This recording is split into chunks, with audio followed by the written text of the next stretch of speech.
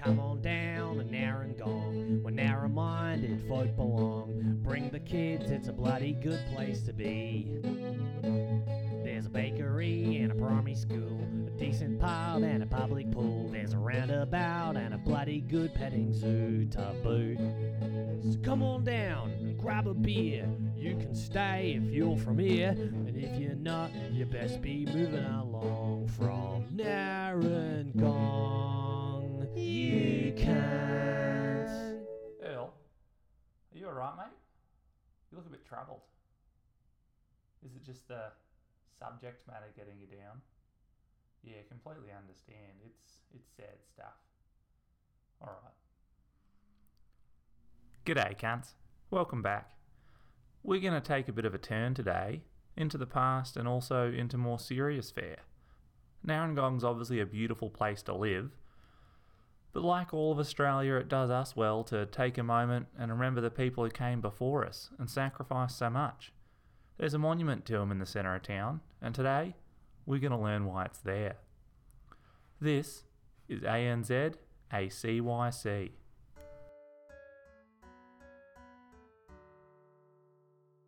In the centre of Narrangong, there is a bloody big cannon. Young kids like to play on it, and teenagers have been known to straddle the thing for a humorously suggestive photograph. The well-trimmed grass, blooming flowers and the gentle shade from a solitary conifer that stands alongside also have made it a popular picnic spot for a family reunion or a first date, or both. Nestled among this tranquility is a small plaque commemorating the bravery and sacrifice of the greatest bloody generation Narra ever saw. In 1915, 4 young men from Narrangong marched off to war, and only 3 marched back. The name of their fallen comrade is now emblazoned across that plaque, and the good people of Narra pause when their gaze falls upon it. Kenneth M. Alfred. All who read it remember the sacrifice of the diggers who shipped off to defend Australia against hordes of hungry Austrians. And every April 25th, Don Harry recounts the tale of Alfred's tragic and heroic sacrifice to the sombre and grateful crowd. Well, we get down to Adelaide to sign up. He begins every year. They put us all in a bloody big boat bound for WA, and off we go. Ken sneaks a couple of bottles of rum on board, and we went into it pretty hard as soon as we left the docks. By the time we're passing the boat, Ken's 3 sheets to the wind and he wants to go up on deck so he can point out the sights. So he's leaning against the railing, pointing out into the bight. "That just reminds me of a yarn," he said, before the bastard loses his grip and tips over the edge. Never was one for swimming, that Ken. Lest we forget. The good people of Narra say back in solemn unison. Every year Narra remembers, but told far less often, either because of the humility of these brave men, or because the good people of Narrangong are far too respectful to pry into painful memories, are the stories of those that were left to grow old.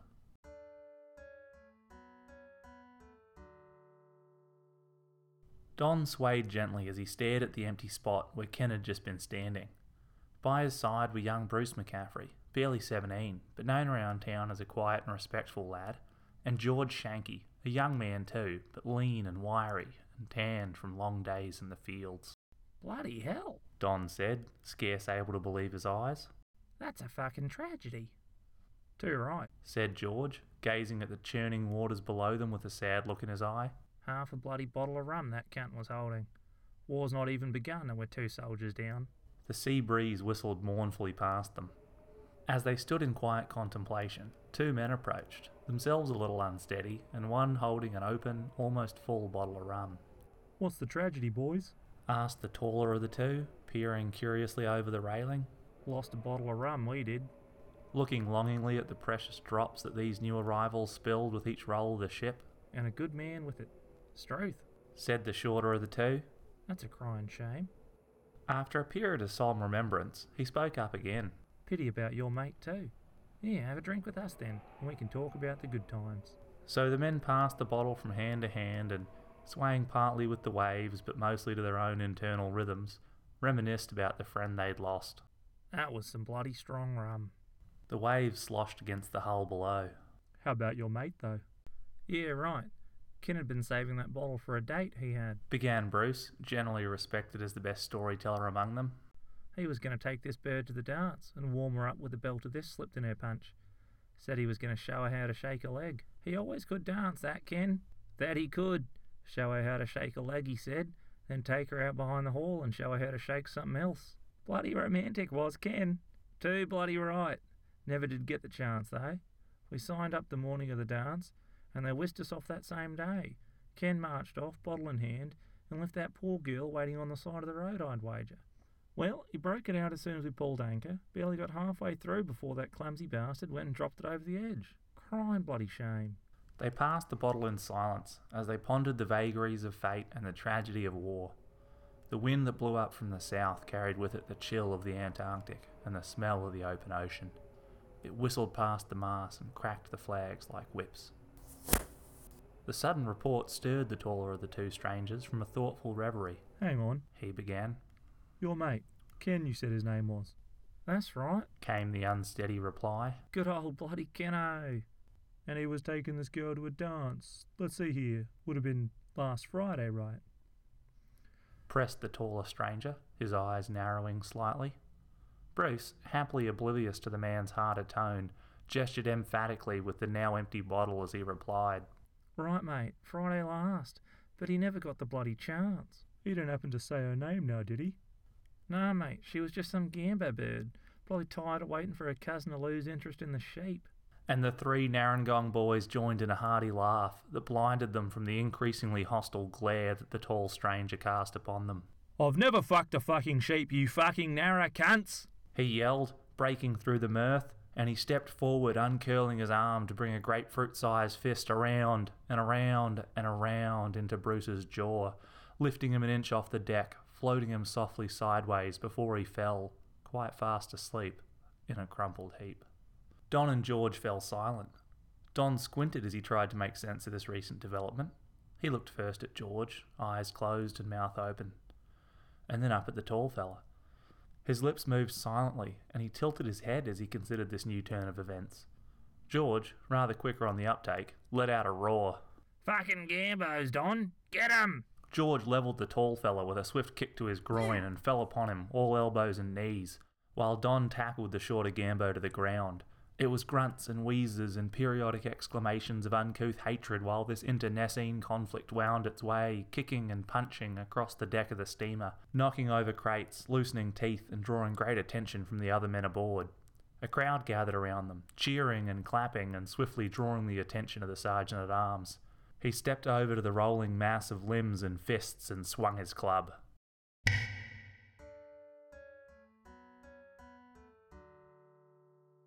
Rubbing the back of his head the next morning, George reflected on this betrayal. It was one thing to send young men off to die fighting for a country they'd never seen, in another country they'd be hard-pressed to find on a map, but it was quite another to ask them to do so next to a bunch of bloody conniving Gambos. He sported a goose egg on the back of his head, but Don fared much worse. The shorter Gambo with whom Don had been wrestling had gained the upper hand before he was knocked cold by the sergeant's club. Don seized the opportunity to climb atop the prostrate man and deliver some much-needed retribution, and was stopped in his righteous act only by a boot to the face. Bruce, meanwhile, awoke largely unable to speak, but having been knocked unconscious rather early in the proceedings, without much to say either. The bruises faded, but the sense of betrayal did not. For the rest of the trip, the Narra boys nursed loose teeth and tender egos. Basic training was marked by tomfoolery and pranksmanship. Those bastards from Gambo would steal shoelaces, and the Narra boys would respond in kind by slipping a redback spider into their boots.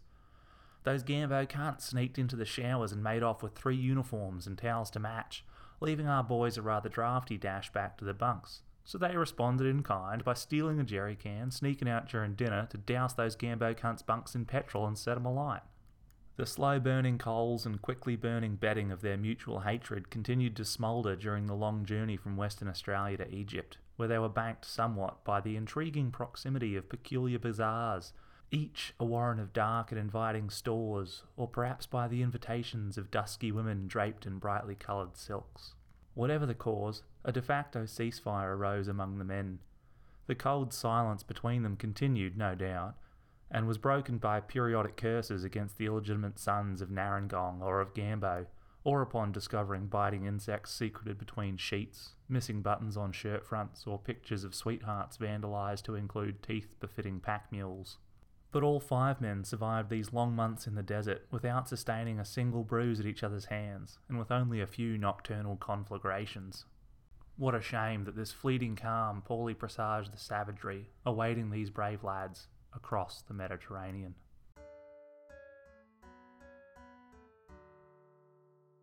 They had crossed on large ships, but weighed anchor some distance from the shore in the dead of night to load into rowboats for the landing. Now they sat in the front of the landing boat as it was rowed ashore under cover of night. The blades made a soft clop, clop as they lifted in and out of the water. The oarlocks creaked, and the men on board bit their lips and clutched their rifles and spoke not at all. It was not enough. Before they had reached the beach, a shout went up from the cliffs above. Shrill whistles of alarm cut into the peace of the still dark morning, then shots tore it apart. First one, then more, then too many to count. Splashes in the water ahead of them dared them to come closer. Hot lead thudded into the prow, the gunwales, the benches where they sat. One of the rowers slumped over his oar with a groan, and the boat listed, now crippled and moving slowly, an easy target. Quick as you like, George pulled the injured man from his station and moved into his seat. His rangy arms were taut with each stroke, and the boat surged forward again. George rowed as if he wished nothing more than to be the first ashore, even as those who landed were cut down on the rocks. With a sudden crunch, the bow lifted and the boat listed to port.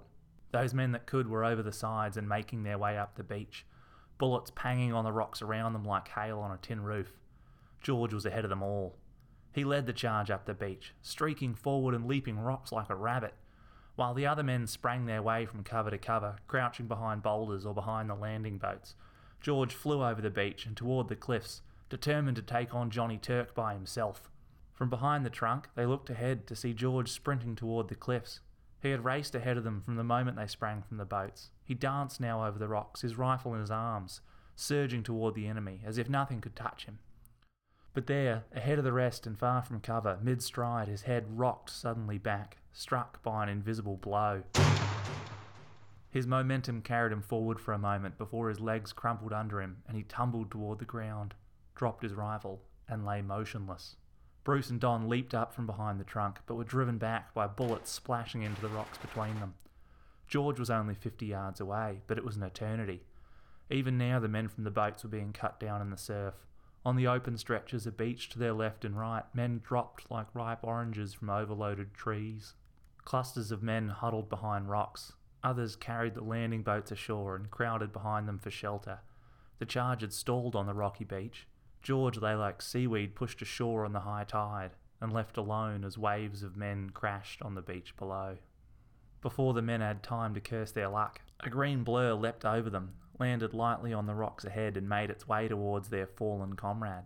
It was the tall Gambo, and he made his way up the beach faster than they'd ever seen a man run.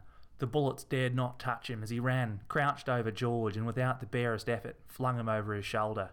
The extra weight did not slow him as he ran on up the beach, toward the cliffs. He hauled George's still limp body into the shadow of a rock that stuck out from the base of the cliff and afforded some cover from the men above.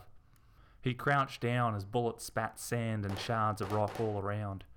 Pinned down under the barest cover, he couldn't stand without being exposed to enemy fire.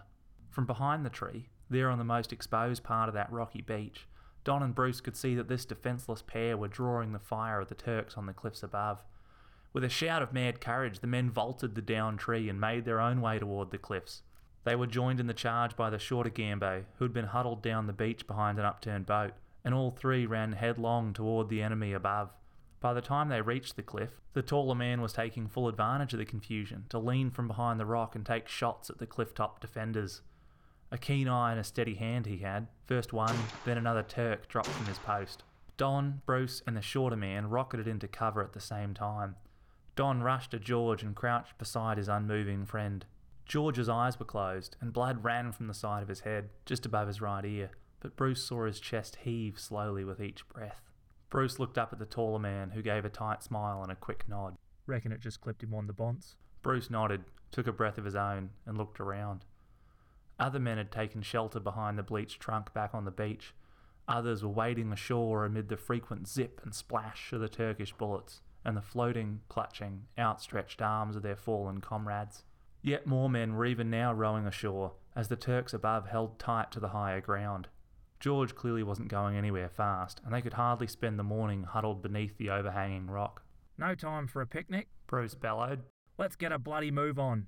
With nary a backward look, Bruce charged out from behind the rock and up the cliff, the other men close on his heels. Up they scrambled, rocks shifting underfoot, grabbing handfuls of the low, scrubby bushes that dotted the cliffs to hoist themselves higher. Up they scrambled, rocks shifting underfoot, grabbing handfuls of the low, scrubby bushes that dotted the cliffs to hoist themselves higher.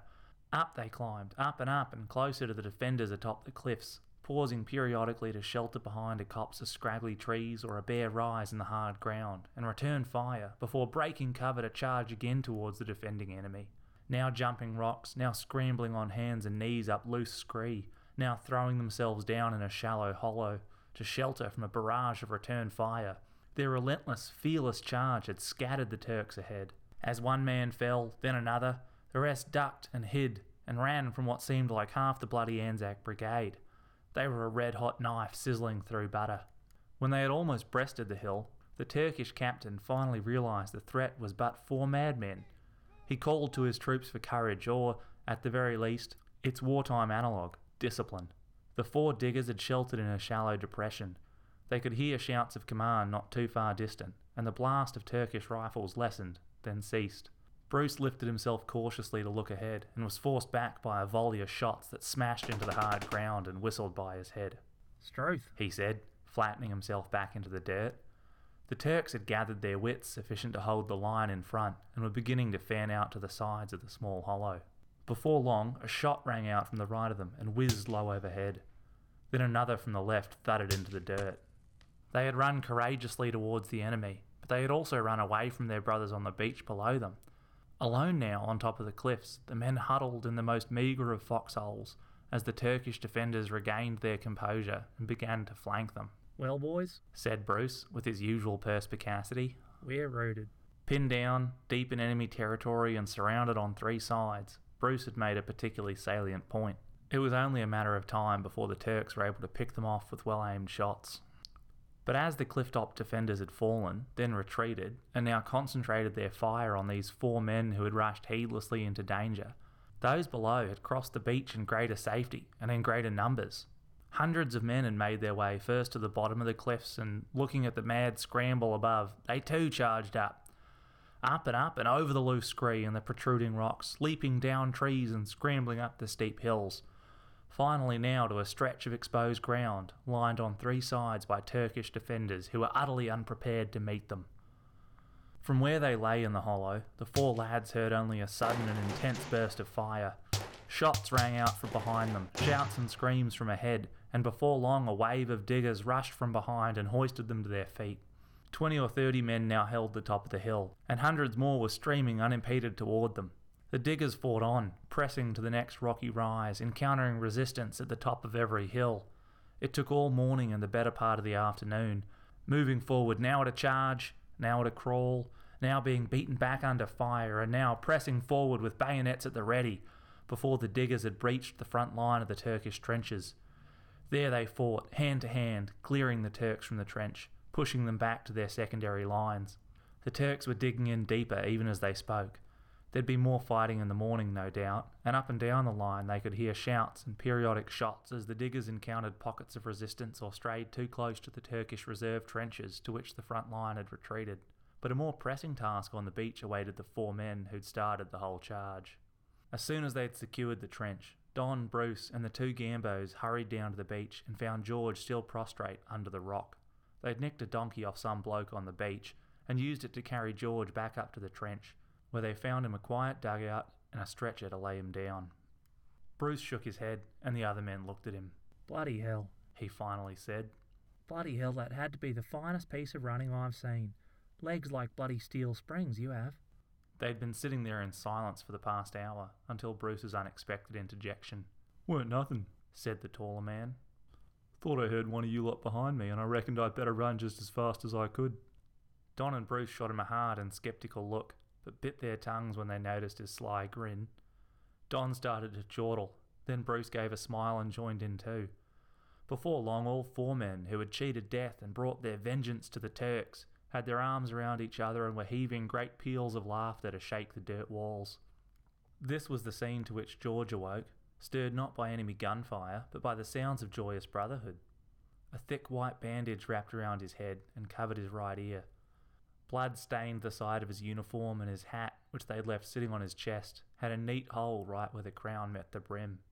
He raised his head and looked confusedly at the sight of these 4 sworn foes, 2 from Narra and 2 from that rancid Gambo backwater, clutching each other in mirth and camaraderie.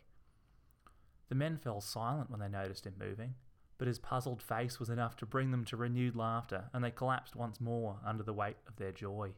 "Here," said George. "what's all this then?" George's sceptical squint gave way to a confused and distant look as Bruce and Don recounted the tale of his injury and subsequent rescue at the hands of the tall man. All the while, the Gambos stood silently. George sat on the edge of the bed, hunched over with his eyes closed as he processed this new information. He looked up at the tall Gambo for interminable seconds before pushing himself up from the stretcher with a grunt.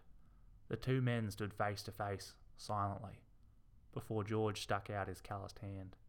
"Can't bloody well thank a man without knowing his name, can I?" The tall man took his hand. "John Greenley. George Shanky." George replied. "And from the way these boys tell it, it was quite a bit of work you did back on that beach. I reckon I'm in your debt." "No worries, mate. Just promise you won't crack me one like you did on the ship." Don retrieved from his kit a bottle he'd kept over from Cairo, and they passed it slowly between them as they reflected on the foolishness of war. It seemed so senseless to troop off to fight other young men far from their families for a cause they barely understood. Surely it was more foolish still for these young lads from South East and South Australia to do it while locked in a struggle amongst themselves. "Look at us now," said Harold, for that was the shorter man's name. "After all that fighting and anger, we're sharing a drink as mates. Too bloody right.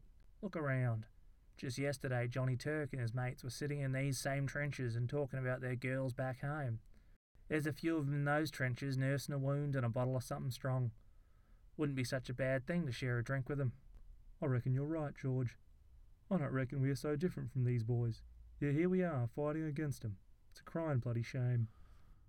Muffled gunfire was the backdrop to their silence.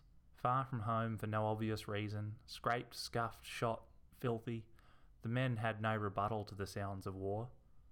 Then Harold began to whistle.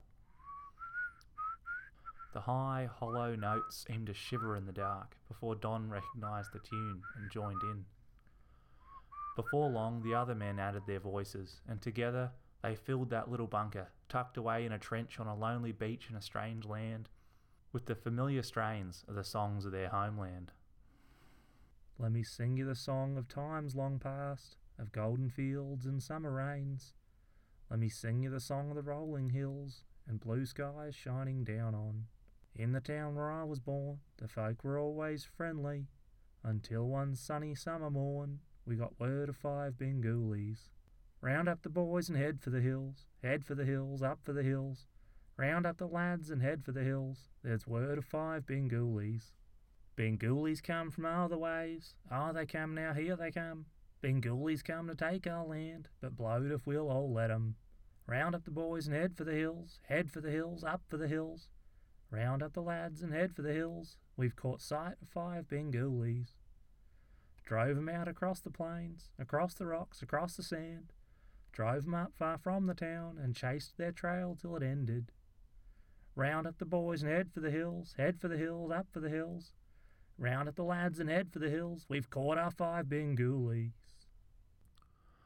They were brothers now, kindred with all mankind, the tune of their common history ringing in their ears.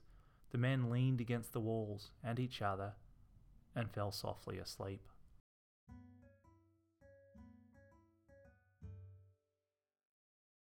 Well, there you are. That's part 1 of ANZACYC. I hope you'll join us next time for part 2. Until then, take it easy.